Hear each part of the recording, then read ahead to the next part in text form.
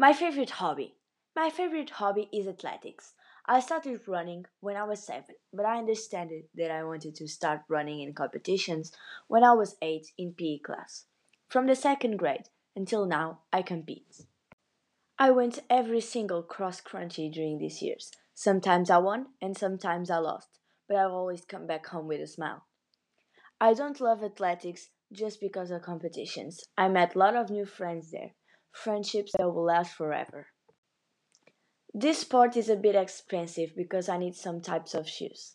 I already tried a lot of different hobbies, but there's two I would really like to try again: box and skate.